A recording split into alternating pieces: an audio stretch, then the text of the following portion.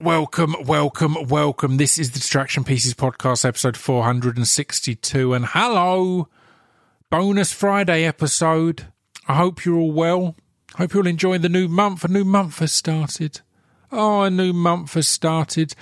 I won't ramble on too much. I'm joined today by Jim Archer, who you will have heard much praise of in the episode early in the week with David Earl, and in the episode a couple of weeks ago with Jack Rook and John Pointing. There was probably praise of him in the episode a year or so ago with the Young Offenders lads, because Jim's worked on all of these things. So I really wanted to sit down and have a chat with him. When I approached him about it, he messaged me going, as long as you're okay with no one ever listening to it. Because obviously he's not this huge name at the moment, but he's an amazingly talented lad and he's making some amazing stuff. So I wanted to chat with him. And I hope you guys will all listen, spread the word and spread the love, and get in the cinemas. Get yourself some popcorn. You know, if you need to take out a mortgage or a payday loan, get yourself some pick and mix, get yourself some popcorn. But actually, a lot of people don't realise there are no rules about bringing your own food into cinemas in the UK. It's kind of a myth. You're generally allowed to. It's not a problem. So just bring some cheap food in, lads. But yeah, go and see Brian and Charles. It's amazing. As ever, we're brought to you by Speech Development, Ruckles.com, patreon.com/ScroobiusPip, and twitch.tv/ScroobiusPipyo are all the places that you can find me. But I won't ramble on too much because it's a bonus episode and you get the bonus of not hearing me ramble on plug-in for hours. So enjoy this chat, episode 462 of the Distraction Pieces podcast with the wonderful Mr. Jim Archer.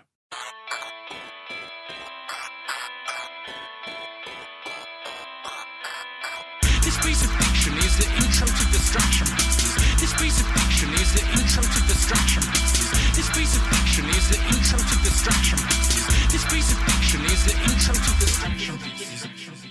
So yeah, I met David. I saw him. I think I saw him supporting Stephen Merchant, and I really liked him. And then a few years later, I was doing a spoken word tour. I'd been to see him a few times. I was doing a spoken word tour, and I think in London it was about 400 cap venues. The rest of the country it was 150 to kind of 300 cap. So, and I realised as I'm doing my own tour, I can ask who I want. So I thought I'll take a comedian, and I asked David as Brian Gittins to come and support, and it just gave me the most joy. People turning up for spoken word from myself and Kay Tempest, and getting introduced to Brian Gittins as he either opened or was in the middle. I kind of alternated all the supports in that way, and yeah. So when was it? When would this have been? This will have been like 2000 and either 2009, maybe 2009, 10ish. Right. So a good while back. But then we've properly reconnected over Twitch because I'm a big fan of his streams. He's convinced me to start streaming. So yeah, we've known each other a while now. But I need to introduce you. I'm joined today by Jim Archer. How are you, man? How are you? I'm very good, thanks. I'm very good. How are you? I'm really good. And I'm really excited to talk because you've worked on three of my favourite things. Three? Three. So Young Offenders is just an absolute favourite. I had the boys on a couple of years ago. I was a big fan of the film, and as with all these things, as soon as they announced there was going to be a TV series, I was like, I don't know if that's going to work, because I'm just such a cynic, obviously. I did it with What We Do in the Shadows, and it's amazing. And the series was fantastic. And you worked on that. You also worked on Brian and Charles, which is when I reached out to you to say, this is fucking amazing, man, because it blew me away. And as this comes out, that film comes out, is in cinemas today as this episode drops. Cool. Yeah. Yes, I know that. And then when we were hitting each other up, or I'd hit you up about coming on the podcast, we'd already lined it up, and Big Boys came out, which is my mate Jack and John, and I've binged it over the weekend, and I honestly think it's one of the best TV shows I've ever seen. And I want to talk to you about a lot of it, because obviously the role of the the director's a weird one because it's such a collaboration, particularly on a show like Big Boys, where the writer is the person that the story is about, and all these other things. And it's similar with Brian and Charles, when the character is someone that David has lived with for over a decade. you know, so it is a weird collaboration. But the thing that I saw between the two, which I think has to be a large part of the directing influence, is the ability to kind of effortlessly drift between emotions. Big Boys in particular, there were points that I was literally bawling my eyes out. Honestly, I've not had anything that I reacted in such a physical way to in years. And then I'd be laughing my arse off at the next minute. And part of that is particularly John's performance and Dylan, but yeah, just amazing performances. So there's loads I want to talk to you about. But before we get into it, I want to rewind all the way back and kind of find out where you grew up, who you are. Tell me stuff. Where did you grow up and what kind of led you into TV and film? Yeah, well, I had I actually did a talk at a film school like a couple of days ago where people sort of like asked a similar question. And I think people sort of expect as a director you to be like, yeah, I've grown up, you know, I watched all the masters. I've since the age of like 5, I was making films. And it's just like, that just wasn't the case for me. I was just like, I grew up and I was just into comedy. So I grew up watching Friday Night TV and watching Big Train and Garth Marenghi and stuff like that. Yeah. And that's what made me sort of fall in love with filmmaking and stuff like that. So I was like shooting stuff on a Handycam. Grew up in East Anglia.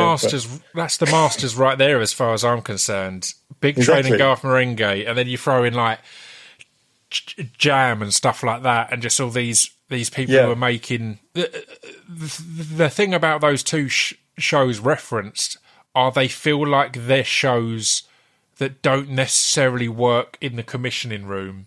Mm-hmm. Yeah. There had to be a level of faith to kind of go, look, just let us make it. It will make sense. Because it feels like in the pitch, they're going to be hard to get across. You need to just get out there and make it. Yeah, you know? Especially Garth Marenghi, where it's like, oh yeah, we need to make it. So it's going to be deliberately bad. And people, just like, I mean, I don't think anyone really watched that show, but like now it's just like such a cultural touch point. I was talking to someone about it recently, and it's one of the things, that and 15 Stories High are two shows that I've probably bought on DVD more than any other show, because they're ones that I'll normally have at least two copies in the house just to give to someone who's never heard of it. Particularly when I was doing a lot of stuff in America, Garth Marenghi was one. It's like, I'm going to take a copy over on DVD because there's a few people I'm doing some stuff with that probably won't know of it, and I need them to watch it immediately. And in America, loads of people hear of it now. I have these sort of meetings with commissioners and whatever, and they all seem to reference that show. Amazing, which is funny. But I sort of grew up watching that stuff. That's sort of like Friday night sort of comedy TV. That was my film school essentially. Yeah, and it feels quite Channel 4 or BBC 2, like not really your ITV or BBC Friday night offerings. No. It was between 9 and 11. It was that thing where you just like, when I was watching it, I was sort of a kid / teenager, just sort of flicking between them, like 9 o'clock. Then you go to the Fast Show on BBC 2. Yeah. Then you go back and then Spaced or Garth Marenghi. I was going to say Spaced will be on. Yeah, definitely. I love that. Was that a big inspiration then? Because all the shows you've listed there all feel achievable, if that makes sense. Obviously, they're genius, but it's like when you go and see an amazing punk band versus going and seeing an amazing orchestra. You go and see an amazing orchestra and you go, wow, all I could ever be is an audience member. You go see an amazing punk band and you go, man, this is genius, but that looks within reach. You know, I might not be able to be as good as that, but I can do loosely what they're doing. Yeah, well, I don't think I even thought that then. I think, like watching that stuff, I think I was just like, I just like this stuff. I would like to be within the orbit of that stuff. I don't think I thought, I want to write and direct. I was like, I went into I started as a runner in the film industry. I was just like, I just want to be near it, and maybe I could somehow work somewhere in that. Because I worked on like Attack the Block. Amazing. It was like the first film I worked on. Wow. And that was like... That's the first premiere I ever went to. It's the first time I ever got invited to a premiere because Nick was in it and I'd buddied up with Nick a bit at that point. But yeah, what a great film. Yeah. I mean, that was like a dream then, because I was like, oh, I'm sort of near all these people that I've sort of have grown up watching and sort of and listening to. But still then I didn't know I didn't know I was like wanted to be a director, and I wasn't like, I don't think I was actually pursuing it. What I now want is Big Boys and Brian and Charles to win a load of awards and you to go back and be a runner again because they're talking about doing a follow-up to Attack the Block, aren't they, at the moment? There's oh, yeah, they are, aren't they? Joe Cornish and all these are talking about a return. I'd love that you return, but you return as a runner again. Yeah, and then now award-winning writer-directors like, no, I'll be the runner. Oh, I'm returning. This is where I started. I won't say anything. I'll be very quiet and shy, and just carry the teas with my head down. 100%. Yeah. But that's the way, right? With these industries, it's that excitement to be involved in any way, because so much of it is the unknown. Like you don't know what, like, until you start working in TV and film. It's then you find out how many jobs there are back there, how many different kinds of roles, how many really crucial roles that we never hear about are all part of putting together a film or a TV show. So I think that's exactly the way to be doing it, be going. And again, I think I did this after I directed a load of my own music videos, and we'd won an award for one of them and stuff. But then a mate of mine who'd co-directed a few was doing another video for another band, and he put a shout out saying, I need a runner. And I was like, I'm around that day. So I went and I was runner on it. And because I had already realised, even with my limited experience then, I'd realised that things like runner are seen as a dog's body, unimportant role. It's fucking important if it's done well. And it's important if it's done poorly.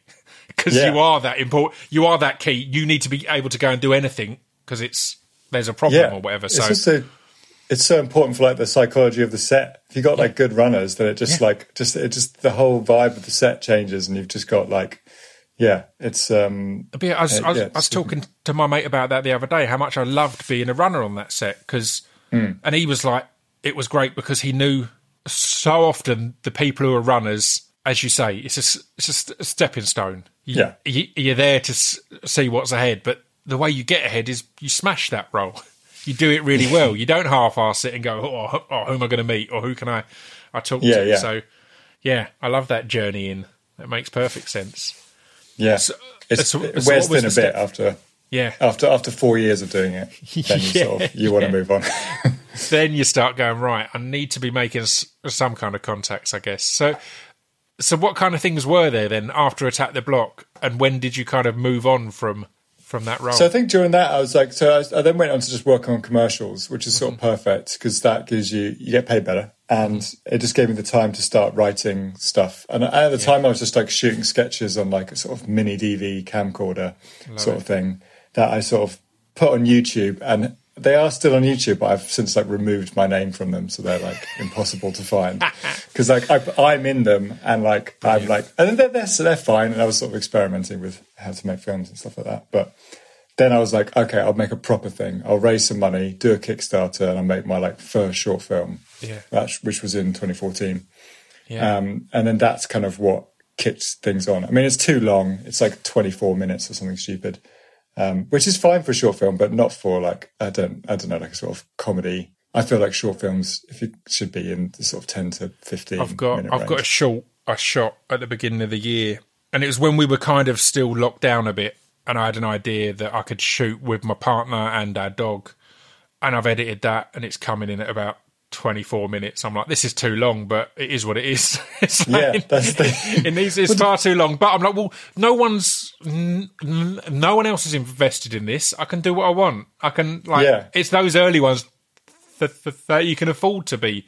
Oh, totally. And also the ones that win the Oscars are sometimes like 40 minutes long. So there's I mean, I feel like I sort of, because I did that 24-minute one, that was like, it's good. And, I think it essentially got me signed. Maybe there's another short after that, but like my next like 3 shorts were all like 3 to 5 minutes long. I think because I was like, I just need to sort of start churning stuff out. Like to I don't get want towards Yeah, exactly, and get like and things people can just watch and sort of like get a feel for what kind of filmmaker you are, Yeah. rather than like be like, hey, watch this entire pilot. Yeah, exactly. Here's basically the film I want to make, but a slightly shorter version. Yeah, exactly. Where it's better to be like, it's like here's like 2 minutes of that film, and like you can just imagine the rest.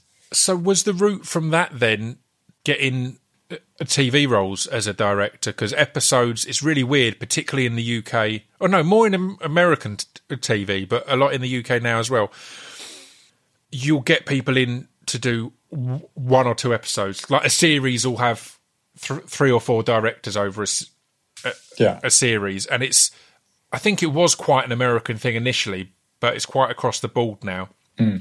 So was that kind of where you got brought in to do a few episodes on Young Offenders? Yeah, exactly. I think I'd done Brian Charles the short. I think basically doing that had like kind of, that sort of kickstarted a lot of things in terms of like TV stuff. So I'd done some pilots and some blaps and things like that. Because Brian and Charles are such an adored pair of characters. They're very much cult, very much outside of the mainstream. But from the live shows and that, people that knew about them fucking adored them. So, but it's a weird one. You then make a short, and it does also feel like, where did these characters come from? Yeah. You know what I mean? If you're not already in that scene, it's like they arrive complete. You know, it's not like here's these characters we're working out. Which I thought was so great about it is that they had like 10 years of backstory to like go into this thing, so it just everything felt lived in. Which is kind of what we wanted to do with the short anyway. Was just to make it like.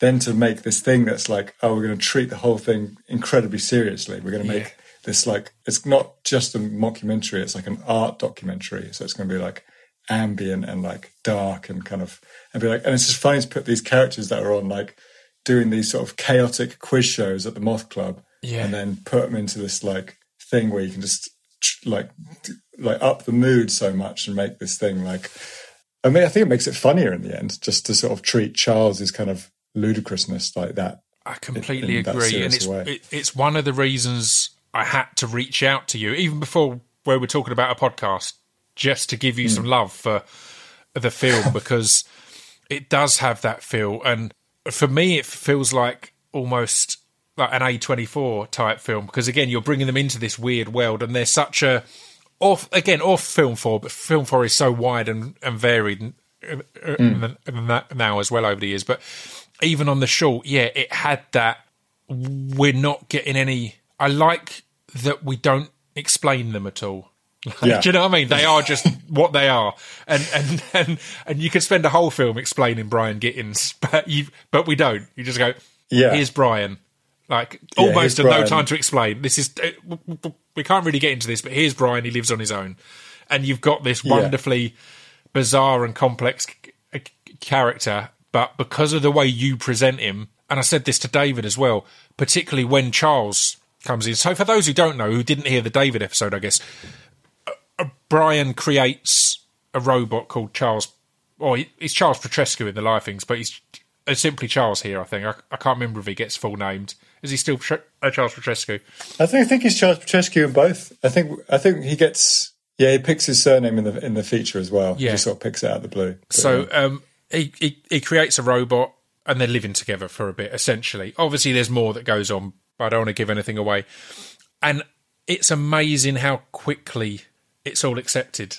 Like, it's not weird. It's not weird for long. It's weird briefly. Obviously, it's weird briefly. Anything with Gittins in is going to be weird. Anything with a man building a robot as a friend is going to be weird. But it's so brief. It's so quick that you get on with it and go, right, this is normal now. Accept it. And move on. So how important sort of worried about was that in the short, I guess? We're sort of worried about how like whether people would accept Charles as like an actual robot, or because it's so obviously Chris in a sort of cardboard box. But that's what's beautiful about it, and it's what was beautiful about the live shows, because I would see them as a fan. I've never met Chris. I don't know anything about Chris, so I only ever saw them as a fan. And you do have moments of going, how's this working? I assume it's a man in there, but how's this? Hang on, how's that connect? And where's the voice coming? And all these other things, and it's like, as soon as you know, it's the most obvious thing in the world. But when you don't, it's so easy to make us suspend our disbelief, I think. Yeah, and that's sort of, I guess it's like, I mean, I spoke to Brett Goldstein recently. He just sort of said like, "Oh, it's a puppet film." I'm like, "Yeah, I guess it is." It's like you do just like you accept the reality of puppets. Like you don't like question Of like course. the logic of that. And I think it's the same thing. Like I think we kind of want with the sort of moving into the feature, like we wanted to make it like a fantasy. Like so, originally we wanted it to be set nowhere. I was like, "Oh, we'll shoot it in Wales, but it'll be nowhere." Yeah. But then BFI were quite like, "Oh no, keep it. Give it a place," which I think was really, grounded, which is a really good note. But yeah, we were worried, but I guess, it turns out just, one shot of Charles walking about and you just don't care anymore. No, it's so bizarre that it's perfectly not bizarre in the slightest, if you know what I mean. And again, it's the not feeling the need to give any nods or winks or anything. It's just, it's made like a drama, essentially, as you say, or a documentary, a documentary rather than, a madcap, zany situation, which it could have been easy to go down because Brian's character on stage was a stand-up comedian who has failed and is just this weird guy, and he'll often put hats on and do all sorts of, have a little honking and things like this, a horn, so all sorts of weird stuff. So it would have been easy to go down the madcap route, and you don't at all. You just, it's got such love and empathy for him. Exactly. I feel like if I can feel it trying to make me laugh, then I just find it so much less funny. I sort of feel like my job with a thing like that, where it's just like, it is so bizarre, and like David's so funny, and Charles is just so funny. That voice is just naturally really funny. It's just like, my job is just to treat this seriously. Like I would like, like on set we're giving notes to make it funnier, but like as the sort of the non-existent filmmaker of this, the sort of the person making this documentary, I was just like, they would just do it as kind of like artistically as you can, because I think it'll just like it'll make it funnier because it's being treated seriously. Your unseen character isn't a comedian, isn't a comedy character in any way. They're serious and they're trying to make something real. It makes me think of, this is going to be a really odd comparison because they're not like at all, but it makes me think of the Bros documentary that came out. Oh, yeah. They played it, even the documentary makers played it 100% serious.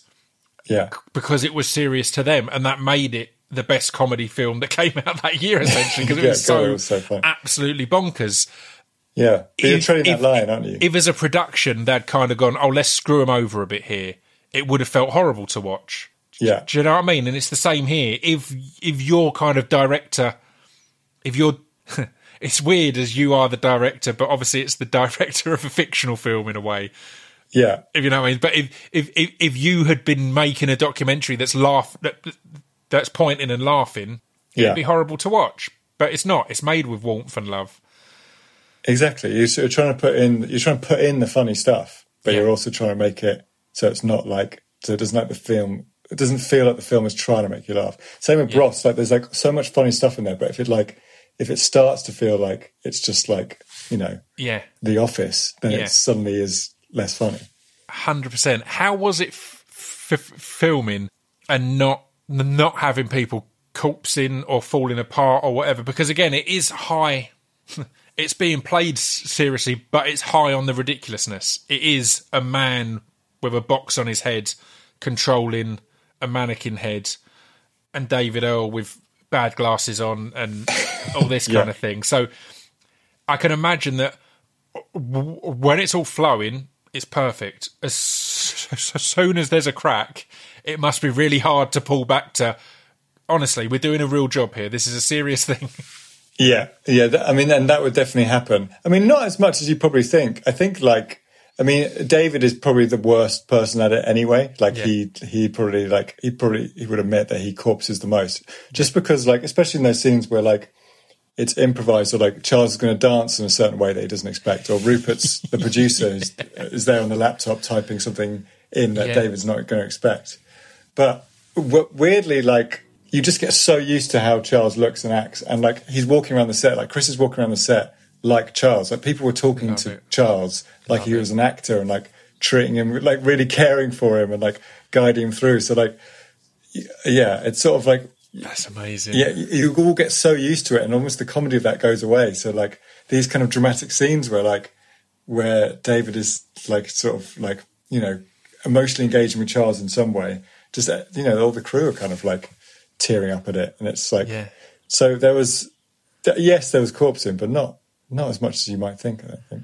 How was it when it all started to come together in the edit? Because I had a song years ago that me and Steve Mason wrote, and I went up to visit him in Scotland, and we stayed up all night recording it, and then I drove home the same day, and I got a phone call halfway back from Scotland from him saying, is this brilliant or absolute nonsense? Because it's a song about, and it sounds darker now, but this was 10 years ago, it was a song about Johnny Depp secretly being a serial killer. Right. And it's actually a commentary on celebrity and a commentary on the way society treats people and all this kind of thing. But that is fucking bonkers. So and we recorded it like, this is amazing, this is all working amazing. And then in the cold light of day, we had the drive home going, separately, him in his studio in Scotland and me driving home. And he rang me to kind of go, is this good? Or will we just really lack in sleep? And thankfully we got to the point where we're like, no, this is good. It, you know, after those, this is like, no, this works. And it became a fan favourite. And I can imagine with a film like this, there must have been a moment where the edit started to come together and you could go, it is good, isn't it? This is good. It's not just, we haven't just spent ages in Wales messing about with a cardboard box on Chris and a mannequin. Yeah. Well, I'm interested to know, like, when, like with music, because like, when do you know it's good? Are you just going from your own gut and just being like, okay, I'm listening to this. I've listened to this 1,000 times. I'm like, this is good now. Yeah. Or because like, I feel like I need some outside person to tell me. It's a weird one. I'm always off my own gut, or the gut of the people I'm working with on it. Yeah. Because that's the only time I'm comfortable with outside people hearing it. Is after I've decided I think it's good, is the only time I'm then like, right, cool, others can hear it now because it doesn't matter. Do you know what I mean? Yeah. Like if everyone thinks it's shit, it was how I wanted it to be, if you know what I mean. Yeah. So for me, it's a bit of a mix of that. It's just like you go, you do it. You're like, we're working on it, and you're using your gut. You get to like a place that you think you're happy. I mean, with these kind of things, you have to send them off like when you're like 80% happy, which is kind of galling because you're sending it to like Film 4 who you've like idolized, and now you have to send them a cut. It's not even of a finished. Film, like, it's not finished. Yeah, it's like judge it like in this way. But yeah, so like I think we like feel it, but like we would be watching those cuts and being like, and just in a just complete silence of a comedy film, or like us four, and just being like, okay, yeah, I think that's it. I think that's the one. And then you still like you feel it just on a technical level. It's almost like maths. It's almost like, okay, that sum works. Yeah. But it's not giving me anything. Yeah. And then you sort of, and then we'd watch it in a sort of screening room with the execs, and a similar reaction. They've all watched it before, quite quiet. And we just watch it and be like, okay, yeah, I think it's done. So, and it wasn't really until like, A, we got accepted by Sundance. That was like, okay, people like it. And B, when we did a cast and crew screening to like 200 people. Yeah. And it was just laughter all the way through. And that, I think for like us four, me, Chris, David and Rupert, I think for us that was like, oh, right, I think it's good. So we really did need a bit of like outside kind of, and I need people to sort of say, or a tweet or someone else, like, you know, even when we released the short, like when the tweets started rolling in, we're like, oh, right, yeah, I guess it's better than we thought it was. I was excited because David sent me a link to the finished edit of it, like the finished cut. And that isn't a David thing to do. David will generally be so unconfident of everything he's ever made. And like, I'll watch stuff and go, oh, shit, I didn't know you'd done this. And I'll let him know it's amazing. And this was before, so I was like, so is he actually happy with something he's done? and then it was, as I said, it was amazing. He was like, yeah, it seems to be getting good reactions in the industry and that. And as you say, Sundance accepting all these things. So it's a powerful combination, right? To have worked on something that is clearly odd. Do you know what I mean? Yeah. It's not it's not your obvious, here's what's going to work. It's different. So to then start to get good reaction from within the industry must be a buzz. Yeah, it's really nice. And like, I wish I could say like I'm satisfied with just my own feeling of it being good. But I'm just like, you're making something to entertain people. So 100%. 100%. To like it. Well, you know, I've said that this will be like kind of a mini bonus episode, and we're already at half an hour, so this is a breeze. But you can cut it down to 10 minutes. No, this is gold, I promise. I'll tell you it's good. Yeah, please. So I want to talk about Big Boys as well, because, mate, I said I finished it only this weekend, and it destroyed me. And what really excited me is I've known Jack Rook for years. And I think, metaphor aside, he's never really known what he is. Like, I met him as a spoken word artist, and I think he felt kind of am, but I'm kind of not. And then when he kind of moved more into comedy, it was still, or as a stand-up, it still felt, is I'm kind of a stand-up, but I'm kind of a spoken word artist in comedy. Yeah. And Big Boys feels like this was the journey he was going towards all along. As an amazing writer, as an amazing articulator of emotion and storyteller, and it's loosely based on his life, and he narrates it, but it's then cast with Dylan from Derry Girls and John Poynting, and an amazing cast in general. Katie Wicks, loads of just amazing people in it. How was it to take on the directing duties on obviously such a personal story, because it is about Jack's dad dying, him coming out, there's mental health stuff in there, it's incredibly personal, so it's a heavy weight to take on, right? Yeah, absolutely. But I think it's just about like Jack is such a great collaborator and and sort of someone who's just like, you know, you can't take it on. It's not like film. And it's like, you can't take it on as like your thing. Like, it's like, it's Jack's thing. And I'm there to sort of help him bring that to life. Like, and he's such a good writer. He writes things like, the jokes are great and the sort of like dialogue's great, but he also writes really sort of cinematically. Like, he sort of writes these sequences that on the page, you like, as a director, you read and you're like, oh wow, I can really do something with this. It's just like loads of voiceover, and voiceover is great for like a director, because you can just be like, well, I can just put anything I want on screen during this. And I mean, it's just a lot of talking and a lot of making sure we're doing the right thing and being like sensitive to stuff. And like Bertie, the producer, is a big part of that as well. Yeah. It's trickier. I think it's like, you know, it's very different to Brian Charles in terms of like how the sort of sensitivity you have to approach certain things with. Yeah. And even with the cast members who've like experienced loss or, you know, relate to the characters in other certain ways. But it's so rewarding, and I'm just sort of so proud of everyone on it. Like, and the reaction it's been getting has been great. It's been huge. And just a few of the scenes, again, I think everyone's amazing in it, but John Poynting in particular, who's, I think this is actually coming out before the episode I've done with Jack and John. I've recorded with Jack and John and had a really good chat. So I think that's coming out the week after this, maybe, or a couple of weeks after this. But anyway, there's a few scenes where John's performance I was just blown away by. And he speaks in the episode about his own experiences of loss and grief. So how is it kind of drawing those performances out? How is it as a director to kind of facilitate, I guess, or make sure that you're getting the most out of something that's probably going to be really hard for this actor to go through? It's going to be amazing and beautiful, but it's not going to be an easy day on set, you know? Yeah. Well, it's just about, I think it's just about giving time. Like, a lot of like filmmaking can be like, weirdly, the thing you have when you're shooting is the least amount of time. Everyone gets like half an hour to light, an hour to do the set, makeup gets an hour, then you come down to shooting a scene, they're like, right, do it in 5 minutes. Yeah. And so, well, this is the bit that everyone's going to watch, so no.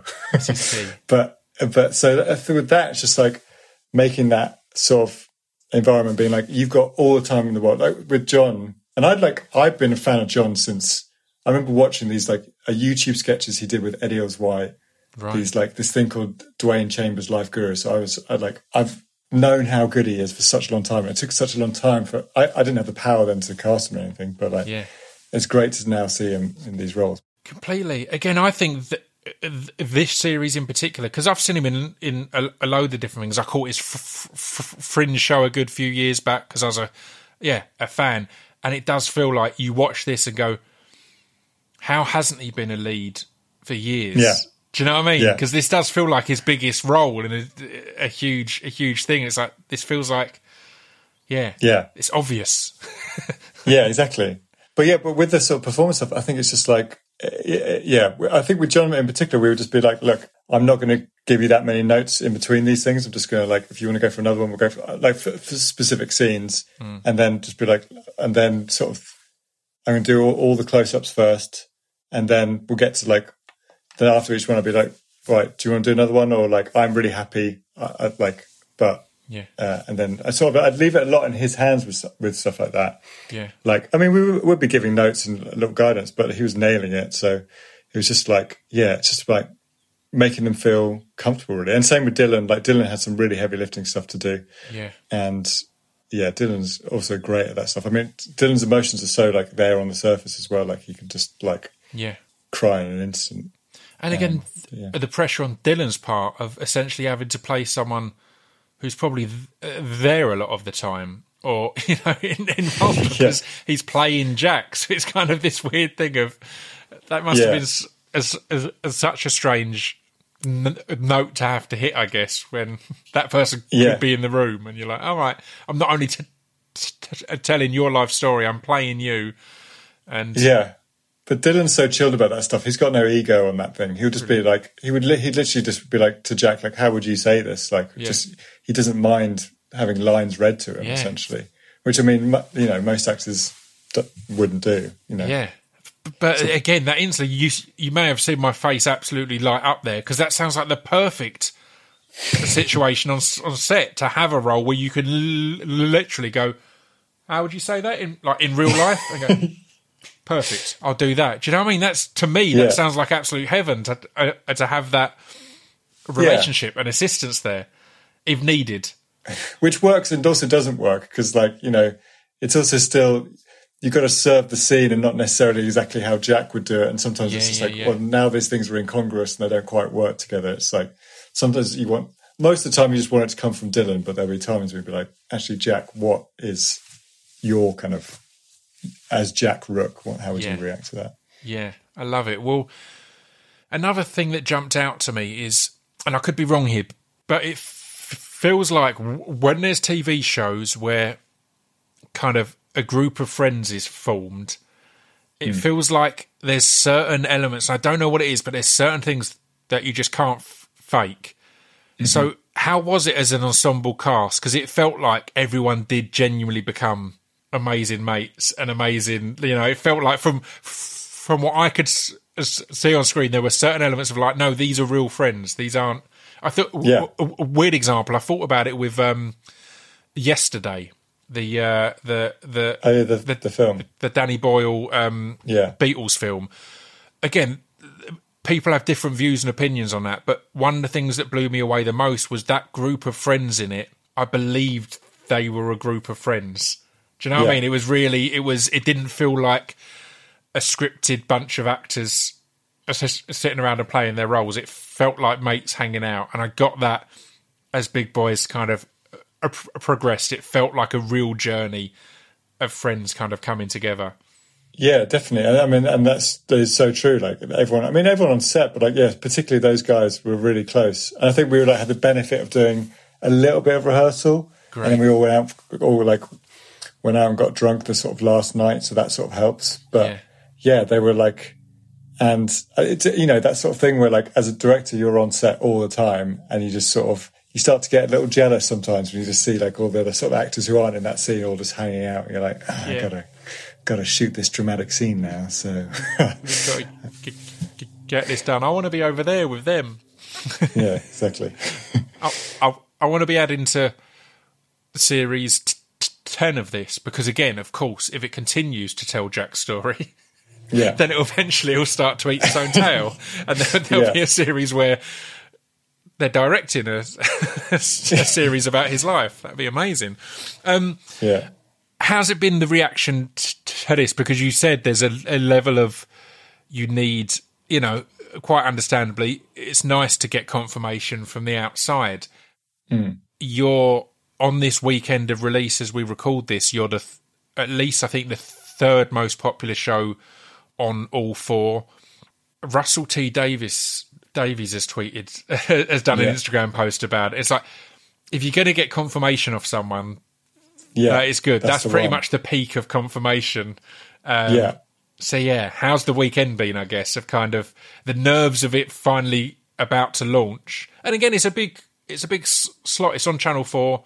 It's as Derry Girls, a beloved show, is just finishing and had its final episode. So in no way is it following on from Derry Girls or meant to fill that gap. But, you know, that is a beloved show that's just come to an end, and you're launching a new show, you know, shortly after. So how was the pressure in the build-up, and then how's this weekend been? Yeah, I mean, I guess I didn't feel I think maybe I'm a little more disconnected from it than Jack. So like, I don't particularly feel the pressure in the build-up. I'm sort of like, I think with Brian and Charles, I'll be a bit more like worried, because that's like ticket sales, and that's like, you know, that sort of governs whether you can make another film or not.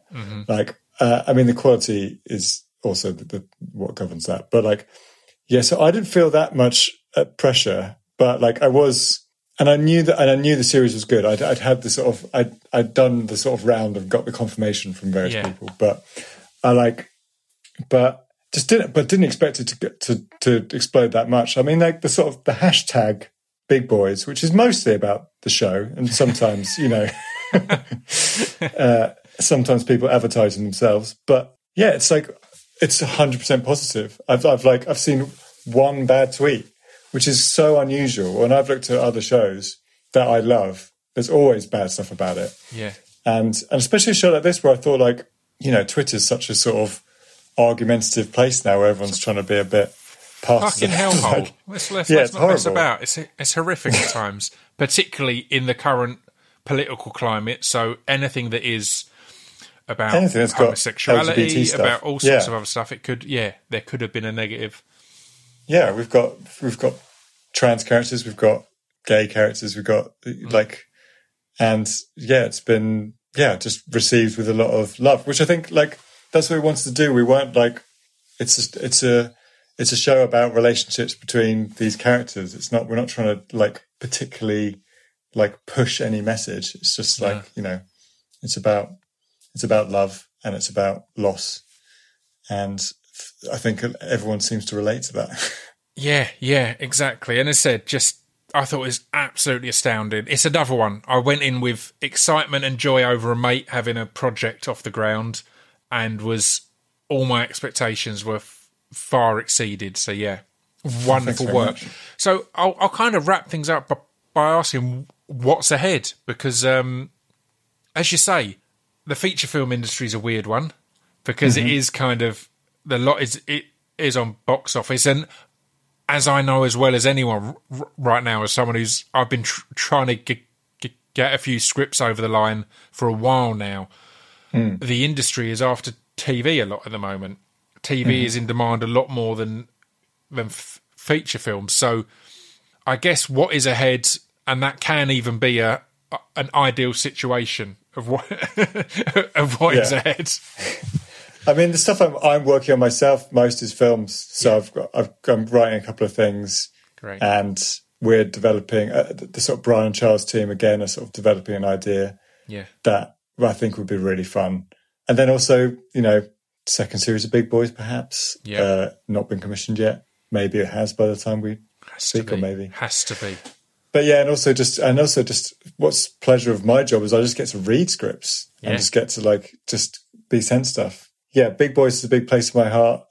And then for me, it's films. Like I loved that process, and I love that world now. I love like the business side of film. I've got like really into everything about it. Like with TV, you sort of make it, and it's commissioned, and all the money's there, and then you know where it's going to go, and then there's just so much unknown about film that just is really exciting, and you know, you get flown around to festivals, and it's a lot of fun. I love it. I love it. Well, I can't wait for all that's ahead, and I appreciate you giving me your time today. Well, thanks so much. Thanks for supporting both Big Boys and Brian Charles. No problem at all. I said it was a joy to kind of go, oh, hang on. Everything I'm into at the moment all links back to one place, so it's wonderful. Yeah, and it'll begin with B. I appreciate it. Yeah.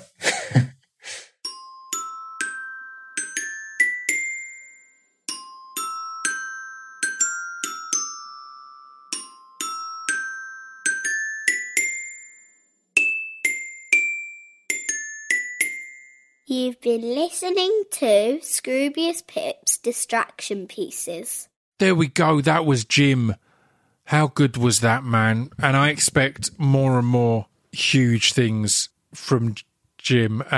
I love good creative people doing exciting and big things. There's a film about to come out called See How They Run, and it looks absolutely amazing. And it's directed by Tom George, who did This Country, which I think is one of the best TV shows ever. And I saw the trailer for it, and the cast is ridiculous. Just loads of film legends, in my opinion, in there. And it's so exciting to see, because This Is England was amazing, but it's a very... This Country. But it's a very British BBC type show, you know.